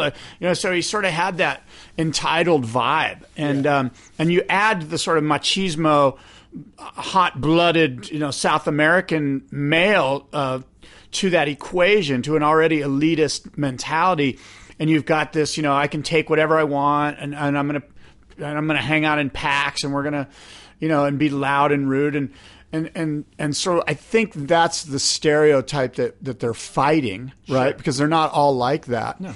But I think that might be, sort of how that manifest was. That was the original and now we have seed. this right, and now we have this larger middle class, right, in the last 10 or 15 years, and they've mellowed out a lot. That's because they realize, now a lot more of us can travel, and we need to present ourselves in a different light, and we're not all bad, and then they certainly aren't. There's many really cool Brazilian guys, and so I don't know. That's sort of, again, my uninformed take on it. I'm not sure if it's just a great pod moment right then. Or well, one of the things this article talked about that I referenced with kind of growing South Africa's infrastructure for the surf community was that when the demand for surf gear grew in the 80s, Brazil produced a lot of pirated T-shirts, exactly. board shorts, wetsuits. Like, you're more likely to get a pirated Quicksilver shirt there than you were a legit one. Quicksilver with a C. Yeah, exactly. And so the industry here was really paranoid about even doing any business down there. That's the point. And that little was done by the Brazil government and the people, the power brokers there, to combat this. And so it left the industry scorned, and they now don't want to sponsor Brazilian surfers. So there was that lag time for the community there to get quality equipment, quality whatever, to really support. And then couple that with what you're talking about, when they get on the road and start traveling, they're definitely looked at as a second class surfing citizen coming into. I don't know if they're second class. They're just looked at as like. It's interesting. Like, there's sort of this ethos or this ethic, I guess, at least for California surfers, that we're kind of quiet. We don't travel in large packs. We try to do everything kind of on the down low. God forbid we show up at Puerto Escondido with 7 of us,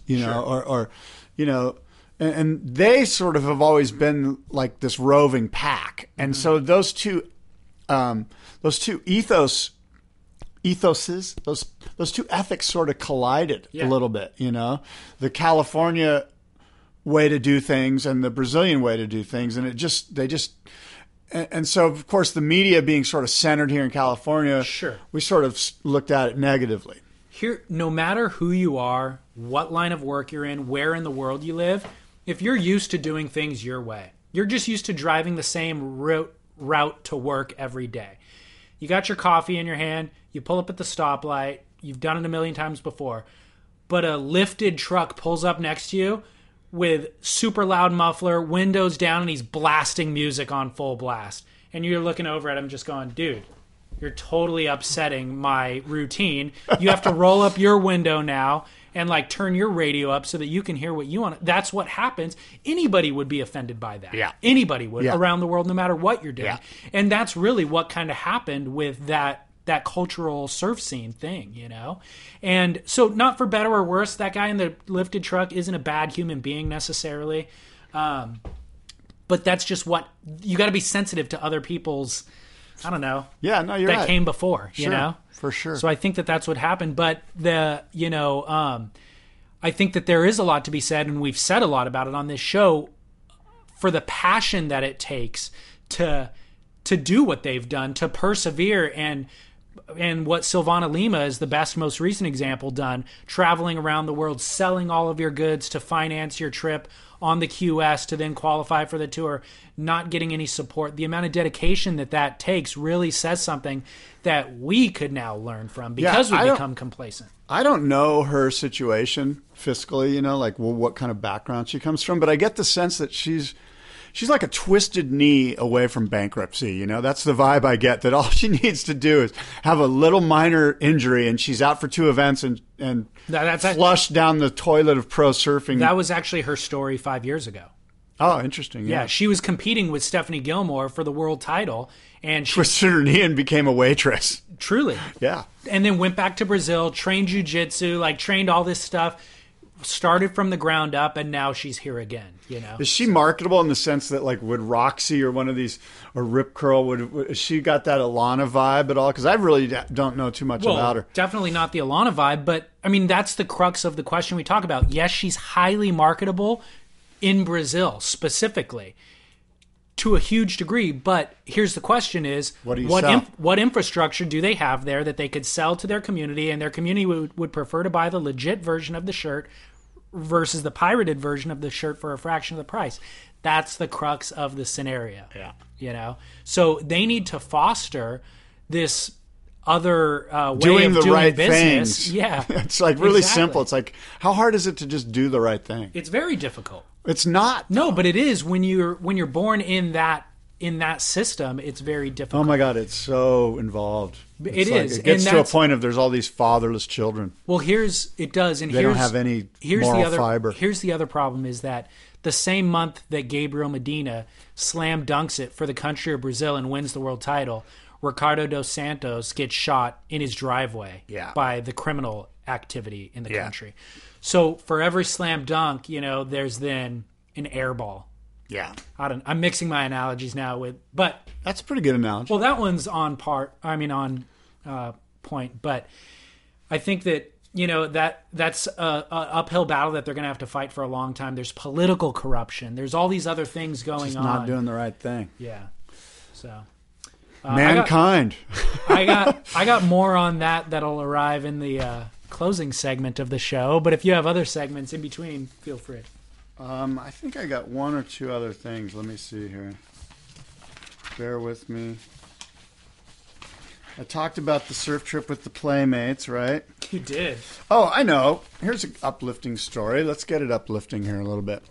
Dennis Jarvis is going to be inducted into the South Bay Surfers Walk of Fame. The South Bay in Los Angeles, the city of Hermosa Beach, will induct Spider Surf founder and South Bay icon Dennis Jarvis into the Walk of Fame. He goes in along with Chris Barella, Mike Benavidez, and Derek Levy. And these four honorees will join fellow inductees and surf legends Greg Knoll, Dewey Weber, Hap Jacobs, Dale Vesey, many others on this accomplished list and Walk of Fame. So congratulations to Dennis Jarvis, well-deserved, a guy that's been in the trenches there in the South Bay for 30, 40 years. I'm a fan of Dennis. I'm a fan of Spider. I love the South Bay surf scene. I was completely unaware that they had a Walk of Fame. Yeah, they got a Walk of Fame. Where is it? City of Hermosa Beach. And it's on like Huntington Beach. It's in the It's ground. on a sidewalk. And it's like little emblems. It's on a that you walk sidewalk. by. I don't know. I've never seen it, to be honest. I never have either. I'm just happy for Dennis, so I thought I'd bring it up. They do the South Bay. So I don't know. Listeners probably don't realize if you live outside Southern California, South Bay was the first epicenter of the surf industry in Southern California in the 50s and 60s. That's where it was. But also, I don't think people outside realize the cultural diversity between all these little areas of Southern California, but even LA itself. You think LA and you just have this stereotype of like Hollywood and vegan quinoa and kale eating, like you're still talking about Leucadia. or there's parts of San Diego as well. But I mean, literally, the next city over is Watts and Compton, you know, and where Snoop Dogg's from. Yeah. And then right buffered up next to that is this South Bay community where there's great surfing happening. Not great waves, but occasionally good waves. And all this stuff that you just mentioned, which is a huge part of surfing's legacy. Yeah. Right next to Snoop Dogg. Yeah, the Manhattan Beach Armory, many a party there. Really? Yeah. Tell me. Oh, just use your imagination. Dewey Weber Longboard Contest, 1983.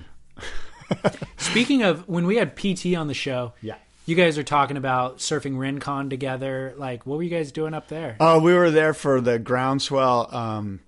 Groundswell puts on this, like, it's not a competition. They call it a collaborative event, you know, where you get a team of 10 guys and you all surf together. Okay.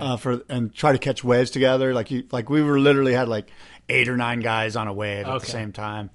And it's just this, they're basically trying to break the whole competitive, selfish mold and turn it into, hey, you know what? Like, surfers can be good people, and it's not all about me, take. So do they clear the lineup for it? No, because that's not what they want to do. Right, that's what I'm wondering. Yeah, no, it's just go surfing at Rincon, but you put on jerseys and you're in this event, and they have heats and stuff like that. Wow. The thing is that the local community kind of buys into it anyway, and they're all a part of it. Like they're like, you know, a lot of the local guys, like the pit crew guys, Ted and those guys down there, they're all a part of it. You know, it's all like a kind of a local scene. And is there money involved? Is it go to charity? Like, no, we're trying to raise money for the Groundswell Society, and they're the ones that are like beautifying the Rincon area or using the money to help with like education platforms and stuff like that. Yeah. So you and PT and whoever else just go up there just to... I was on a team. Somebody invited me to be on a team. So I was on a team up there, and the Pacific Beach Surf Shop. Cool. Surf team, yeah. Cool. And it was really cool. It was super fun. I had this one wave where 9 of the 10 guys on my team caught a wave together, and we were like passing our hats back and forth and high-fiving each other. And at one point, one of the guys fell off his board, and his board was sort of ghost riding the wave in front of me. So I picked up the board, put it under my arm, and continued to ride the wave, and there's still like 6 guys on the wave. And a few yards down the line, I throw the board that's in my arm down on the wave, and I do a little step off onto that board, and then I continue to ride that board the rest of the way. Board transfer. Board transfer. Like Thank Jamie you. O'Brien at Pipeline. Thank dude. you. That's the phrase I was looking for. And you did it successfully? But of course. Have you ever done it before? I don't think I've ever done a board transfer before, no. Dude, Scott Bass, his first board transfer at the age of 65? What? 65. Speaking of which, I have breaking Kelly Slater news. This Breaking. just came across the wire. Oh, my gosh. The Dubai United Arab Emirates is the city byline here. 11-time world surfing champion Kelly Slater, the latest legendary athlete, announced for the inaugural Icons Golf Tournament. Kelly Slater, one of the most popular and skilled surfers of all time, Slater's 11 ASP World Championships include 5 consecutive titles.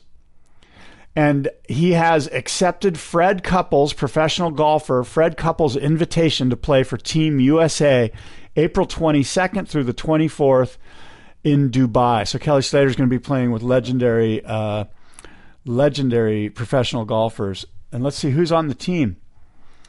It's going to be Fred Couples, Kelly Slater, Ken Griffey Jr., Tom Glavine, Greg Maddux, Ray Allen, and Brett Hull, and Mike Madonna from the NHL. So a bunch of legendary sports athletes. So, couple notes. Breaking news right here on The fact that Down the line, news Surf can Talk. break on this show Yeah. indicates that you're reading the internet about golf while we're recording this thing. No, not true. When they hear long silences from Scott Bass, it's because his true. back is turned to me. My Google news Google Alerts. Google alert came through for Kelly Slater.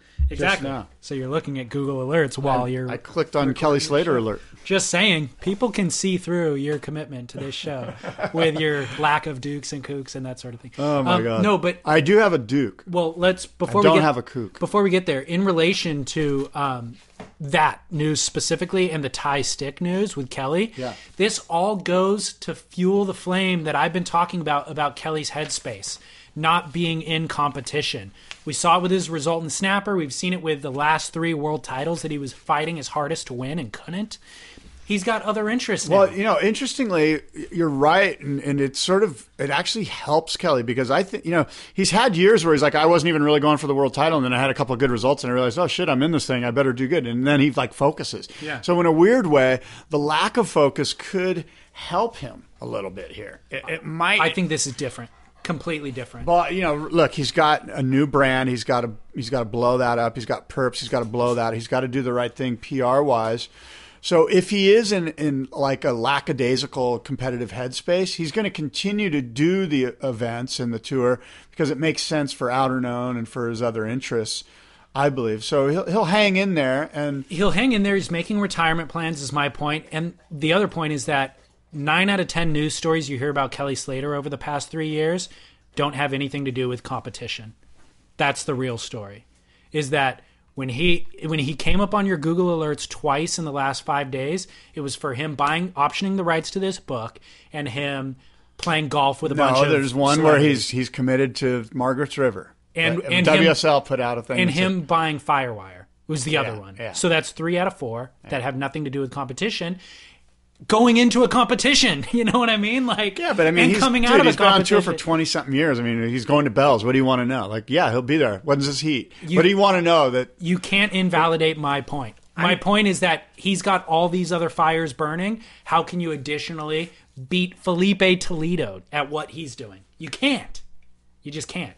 So Are you calling out Kelly Slater right now? I've been calling him out for years. You're the one you hear that, waving Kelly? the flag. Can't believe this guy's got a Brazilian T-shirt on right now, and he's like calling you out. I need you to step up. And more power to him. I'm gonna watch his documentary. I'm gonna buy whatever surfboard he puts out to try. Like, I want to try some of that perps, man. I haven't had the perps yet. I forgot to tell you, we said that we were going to drink perps like 2 shows ago. I went to the market that sold it in Huntington Beach. Yeah. By me. They don't sell it any longer. I walked in there and I asked for it, and they didn't even know what I was talking about. But I have seen it there in the past. So we do have to track it down. So my question to you is, do you have Kelly Slater on your fantasy team? I do. Did you have him for Snapper? I did.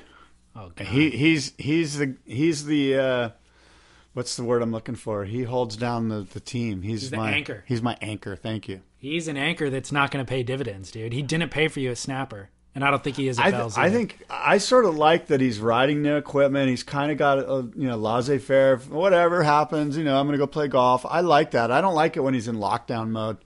Unless it's like I like it when he's in lockdown mode at Pipe or Chopu, but for these events, he needs to be sort of carefree. I think and magic could happen. Okay.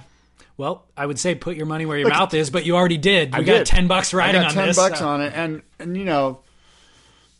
and for my money, he's the best surfer in the world. Like, tell me who's going to be doing aerials in events when they're 43 years old. That's not a question of who will do it when they're 40. It's who's the best surfer in the world right now. Kelly Slater. I want to believe that. I love Kelly so much. Here's the problem. No, you've got a Brazilian T-shirt on, dude. You don't love...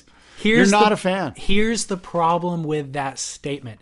And you've got Matt Banting on the back of your T-shirt. You've got Brazil on the front and Matt Banting on the back, and that number that he wears on his heat. I made it a point to not mention Matt's name this entire show.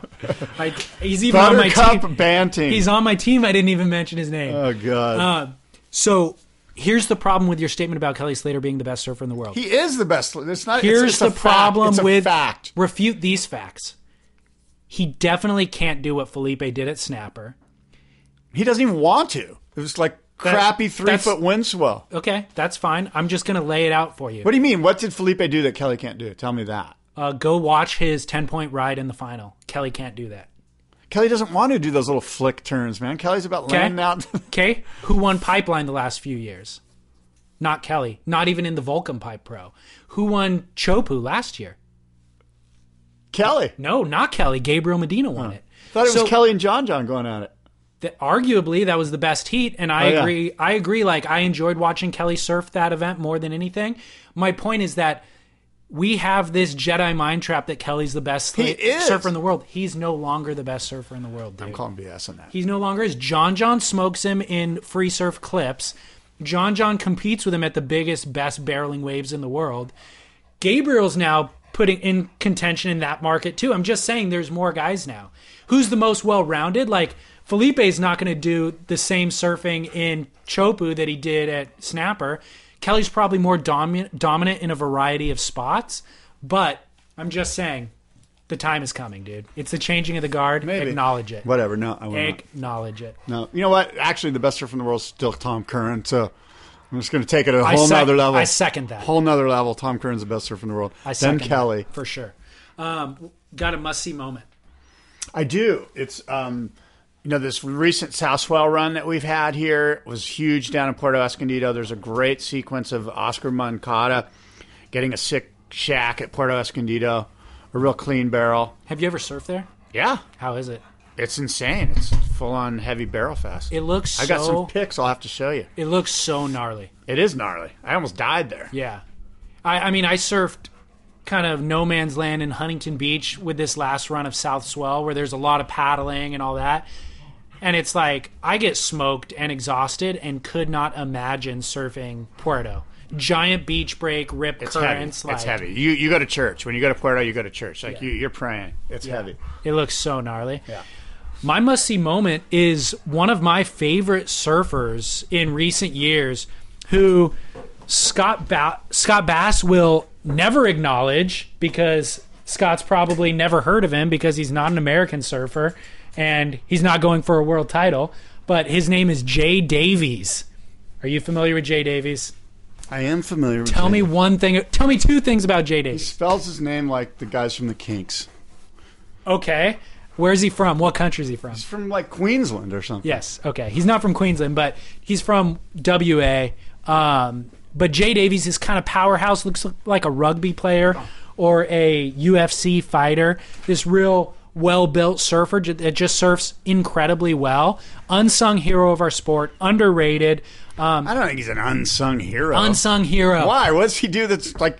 What's so heroic? What does he do? He does bottom turns, top turns, surfs gets to beautifully, and brings joy into my life. 1 million people surf good. I mean, like, are we all unsung heroes? No. I would say he brings the type of joy in my life that Tom Curran does, and you sing Tom Curren's praises because he's blue-blooded, blue-eyed American boy. I'm saying Jay Davies is the same thing, but this guy that Jay just Davies is not Tom Curran. Okay? he's not Tom Curran, but he brings the same joy into my life. So my point is that you don't No way. you don't show any acknowledgement. Anyways, Jay Davies at P-Pass is my must-see moment. That's a sick barrel. I did see that. This I video did see came out. that. It's a full clip Yeah. put out by Ruka, Jay Davies, Yeah. recent sponsor. And Jay Davies just surfs so beautifully, powerfully at this super powerful That's an reef easy, pass it's wave. an easy wave to ride. And we don't... I've surfed there. We, It's like drop in, get tubed. It's not that hard. oh my it God. is. You cannot acknowledge anything. No, it's a sick clip. I love P-Pass. It's pretty like roll in. It's a roll in drop, and you just set up. It's like you can't not get barreled there. Like there's only one thing to do. Yeah, well, here's what I love about it is that for must-see moments, we throw these off-the-wall stuff that sometimes aren't surf videos. This is a classic 2.5-minute surf video clip, slow motion, a guy getting barreled, and I was mesmerized by it. You know, we've seen it a million times before, and it was like, holy crap, that was, you must see. You got to watch it. Every once in a while, you got to watch that stuff. All right. Who's your Duke and Kook? You know, my Duke, you can see I have written it's Oscar Oh, Moncada. so from the Florida. same exact thing as your must-see yeah. moment? Yeah. Huh. Yeah. Wow. Yeah. Who came unprepared to today's show? I'm so prepared. Look how many notes I've got pages of notes here, dude. All I they haven't want, even- all the people want is Duke and Kook. You know who I think your Duke should be? that guy. What's his name again? JDN Photography. Oh yeah. At JDN Photography on Instagram. Yeah, he's a great photographer, and Why is, is he it the Jason? Duke? No, it's Jonathan. Jonathan Nimmerfro. Nemmerhoff, right? Nimmerfro. Nemmerfro, yeah. Yeah. Why is he the Duke, Scott? He was very generous and sent David and I a couple of prints of those Slurpee frozen slush waves up in, is it Maine? Nantucket. Nantucket. They're such great prints, and thank you so much, Jonathan. We talked about these images on the show. Really appreciate it. That went viral, and they covered Jonathan on Good Morning America, and New York Times did a story about Jonathan. And he's a listener of the show. We talked about these images and how rad they were, and he was kind enough to print a few and send them our way. So Scott was pointing out that this may be the first payment we've received for this collaborative podcast effort. That's right. Which is pretty rad. So thank you for that. JDN Photography on Instagram if you want to follow. My Duke is Mason Ho. That's a good one. He's on my fantasy team. I put him on there. I figured that, and there's truly a wild card. Mason is truly a wild card. Always. Yeah. So the reason why Mason's my Duke is for multiple reasons. He was recently added. He got sponsored by Rip Curl, basically. Yeah. Reportedly, he's getting $200K a year from Rip Curl. Yeah. That's nothing to sneeze at. No. Good for And- him. I'm glad for him. I'm stoked for him. Mason's consistently provided entertaining content for us for like years now. And I feel like he's probably been underpaid, and he didn't care. I mean, he just loves having fun and surfing, but he puts out interesting clips all the time, seems to have more fun than anybody. And thankfully, Rip Curl picked him up, and now he'll be able to travel the world. He's I mean, kind of like this generation's Pat O'Connell. Totally. You know what I mean? completely. He's just like super happy-go-lucky, and he absolutely rips. But we've only really seen clips of him from like Hawaii. I mean, 9 out of 10 of his clips are from Hawaii. I've never seen him in a full suit in my life. No. It's going to be So- interesting. He's done some stuff in Western Australia, and he talks very highly of Western Australia and the Gold Coast. Yeah. So I think I'm excited for this relationship because I think now we'll get to see more of Mason in a wider variety of places. But the additional, so he's also entered into the Bells event as a wild card based on this new relationship with Rip Curl. I don't think he's going to do well personally at Bells. I think he's going to get smashed. He's going to go up against the top seeds. He can't even make it through round 2 of QS events, you know, other than in Hawaii. So I don't think he's going to do well in a competitive realm. But another thing I loved is once he got that sticker on the nose of his board, he recorded a little video and put it out on Vimeo.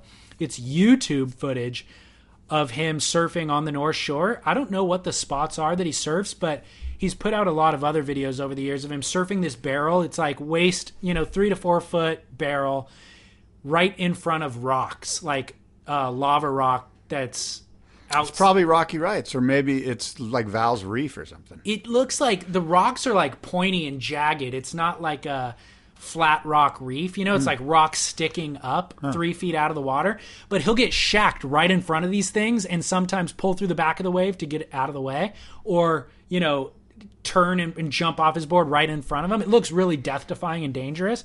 And we've always seen these videos, but he just put out a new video from the GoPro angle, and it's freaking radical.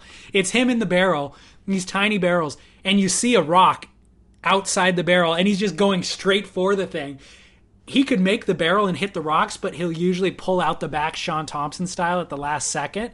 Or he'll do a massive air and land right in front of it and then just like jump off into the back of the wave. It's really, really radical. It's a 3-minute video of all these GoPro angles. I'll post it on surfsplendorpodcast.com. And then my Mason moment is the last 30 seconds of the video. He attaches the GoPro to his remote control truck and goes off jumps. But of course, we've got to have remote control truck. So Bruce Irons is jealous. And so it's like 3 minutes of him getting barreled, fade to black, cut to RC car jumping over with no explanation. You're just all of a sudden going off a jump in the RC car going, that is epic. What the heck? That's purely Mason at his finest right Mason, there. dude, he's quite the an best. editor. So I've got a kook as well. My kook is Ricardo Toledo, Felipe Toledo's father. Did you see this news story? I saw some chatter about his dad online somewhere, but I didn't read it. Our beloved Beach Grit. That's where I saw it. I try not. I feel dirty when I read Beach Grit. I try not to read it. It's like, well, this one's pretty sensational. It's Chaz Smith found an Instagram. He's reaching. You love it. He's reaching. He's reaching and reaching back a year and a half. This Instagram was posted 93 weeks ago. Oh my god! But I'm bringing it up for a reason.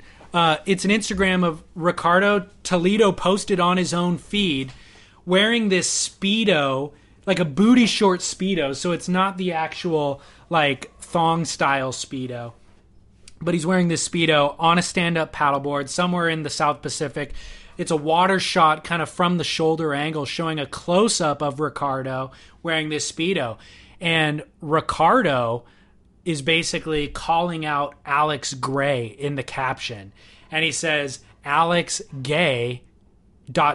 sorry, Gray, makes a bunch of gay innuendo towards Alex Gray, calling him out saying, hey, I know you want a piece of this, but sorry, I won't give it to you. My wife wouldn't like it. Go F yourself to Alex Gray. So I don't know what the beef was between Alex Gray and Felipe Toledo's dad, but pretty poor form to post it on Instagram and call him out. I don't think Alex even chimed in on the topic, but really poor form from Felipe's dad. And I think poor form on my behalf for even calling him out on it. It's kind of doing the same thing. He's blasting somebody. Just don't wear Speedos. I mean, he's blasting somebody publicly. I'm now blasting somebody publicly. But the reason why I bring it up is like, this is what we've got from Brazil. This is the stereotype that they are fighting of going out there and doing these really boisterous, pointing the finger at other people, shaming other people, and I think that he's just feeding into this stereotype. The stereotype exists for a reason. You're being loud and obnoxious. We saw him last year at the Snapper event in waist-high water, shouting at Felipe to catch a wave in the dying moments. You know, he's the example of the sideline dad or the sideline parent at the soccer game calling their kid an idiot for not catching the set wave or whatever. He's exemplified that behavior. So, great. Felipe's got the talent, and Felipe delivered on that talent this year at Snapper, but it's also going to be what unsettles Felipe, possibly at Bells or elsewhere, where it's like, he's got a lot of talent, but you've got to nurture that talent. You can't beat that talent into the championship, arena. Or you can, but only for so long. It's going to also create rebellion, backlash. Stresses. That whipping creates a stress fracture that will eventually crumble.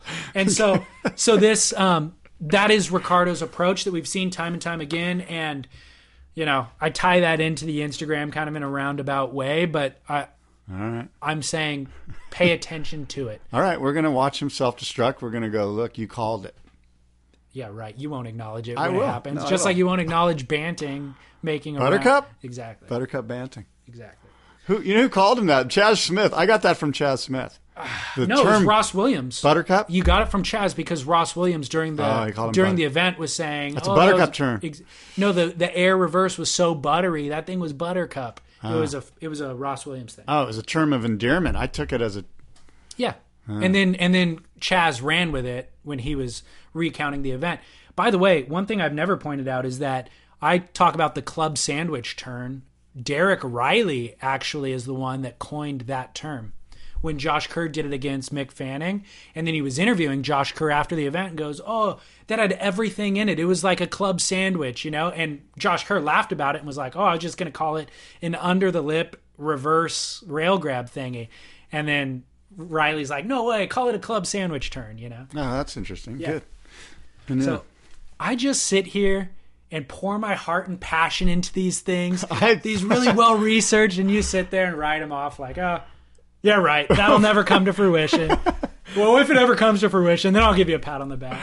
And then it happens 2 years later, and I still don't get my pat on the back. Dude, Buttercup, he's made the CT. Let's watch him wallow at around 27 or 28, whatever it's going to be. I might have him on my fantasy team. You don't even know. So. Watch Felipe self-destruct. Everybody's so hyped on him. He's going to self-destruct. And I'll say, these are the reasons. It was poor parenting. Okay, fair enough. Well, we have got to run. Is that everything? It's everything, dude. Well, yeah. Yeah, that's everything. I've spoken.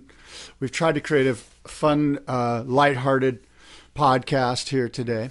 Don't take anything we've said too seriously. It's all just David and I riffing. My heart is 100% in it. Take it super seriously. Everything is alleged. Anything we said is alleged. Did you get a cease and desist letter or something that you're not telling me about? I feel like you're now like tiptoeing through the show. No, I'll say everything, but I just got to we've got to throw these caveats on top of it so that.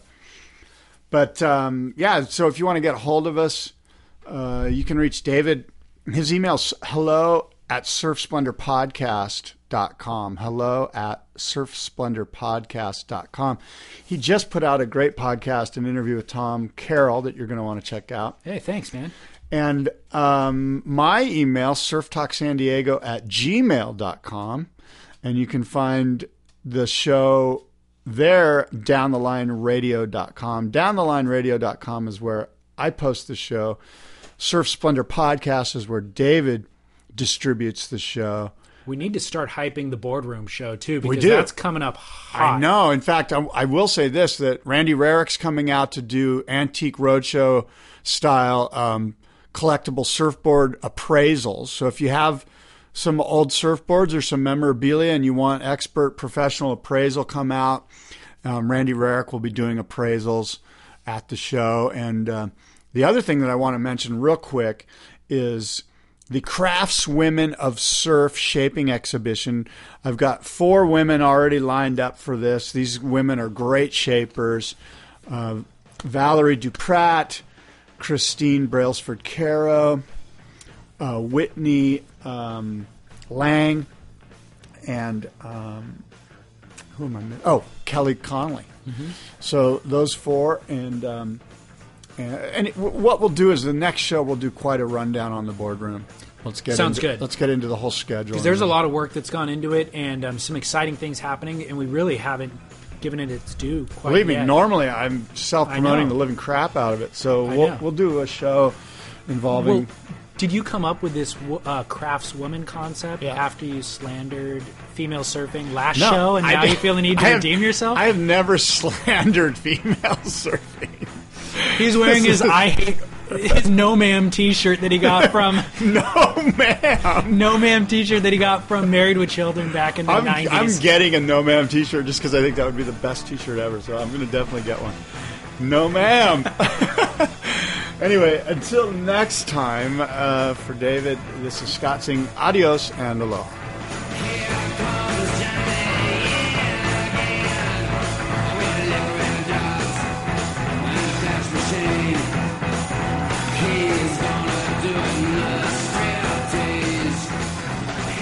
All right.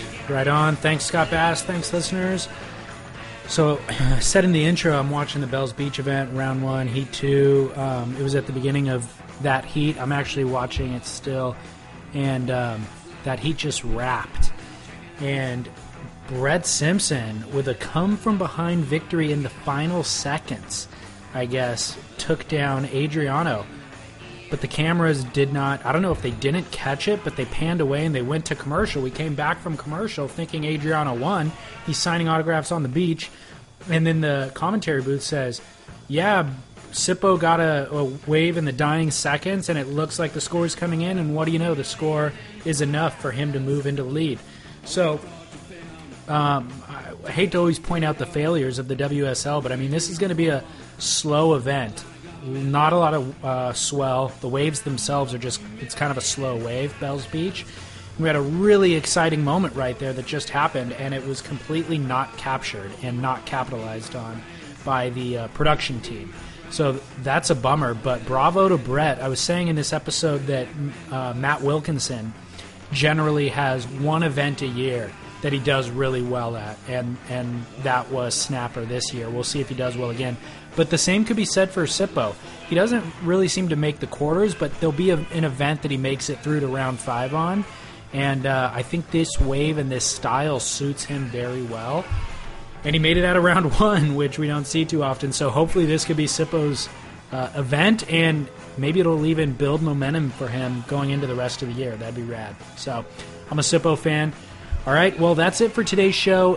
Again, surfsplendorpodcast.com is where you go to see all of the things, videos, photos, links to all the articles that we discussed in this show. And then social media, of course, at Surf Splendor on Instagram, Twitter, and then find us on Facebook. And lastly, rate and review the show in iTunes. That helps the show to grow. That helps other people to find it. We produce the content, but we rely on you to disseminate it and spread the seed. All right, thanks for doing that. I'll be back next week with an all-new episode. I'm actually talking with the CEO of Matus Wetsuits. And it's a really interesting conversation. It's certainly about wetsuits, but really we're talking about business and growing a business, trying to run a business in Southern California, growing a small business, capitalization, branding, marketing, all that stuff, which I think Matus has done incredibly well. So look forward to that conversation. I thoroughly enjoyed it, and that'll go up at the beginning of next week in about 7 days. All right? Enjoy Bells Beach. Talk to you then. In the meantime, shred on.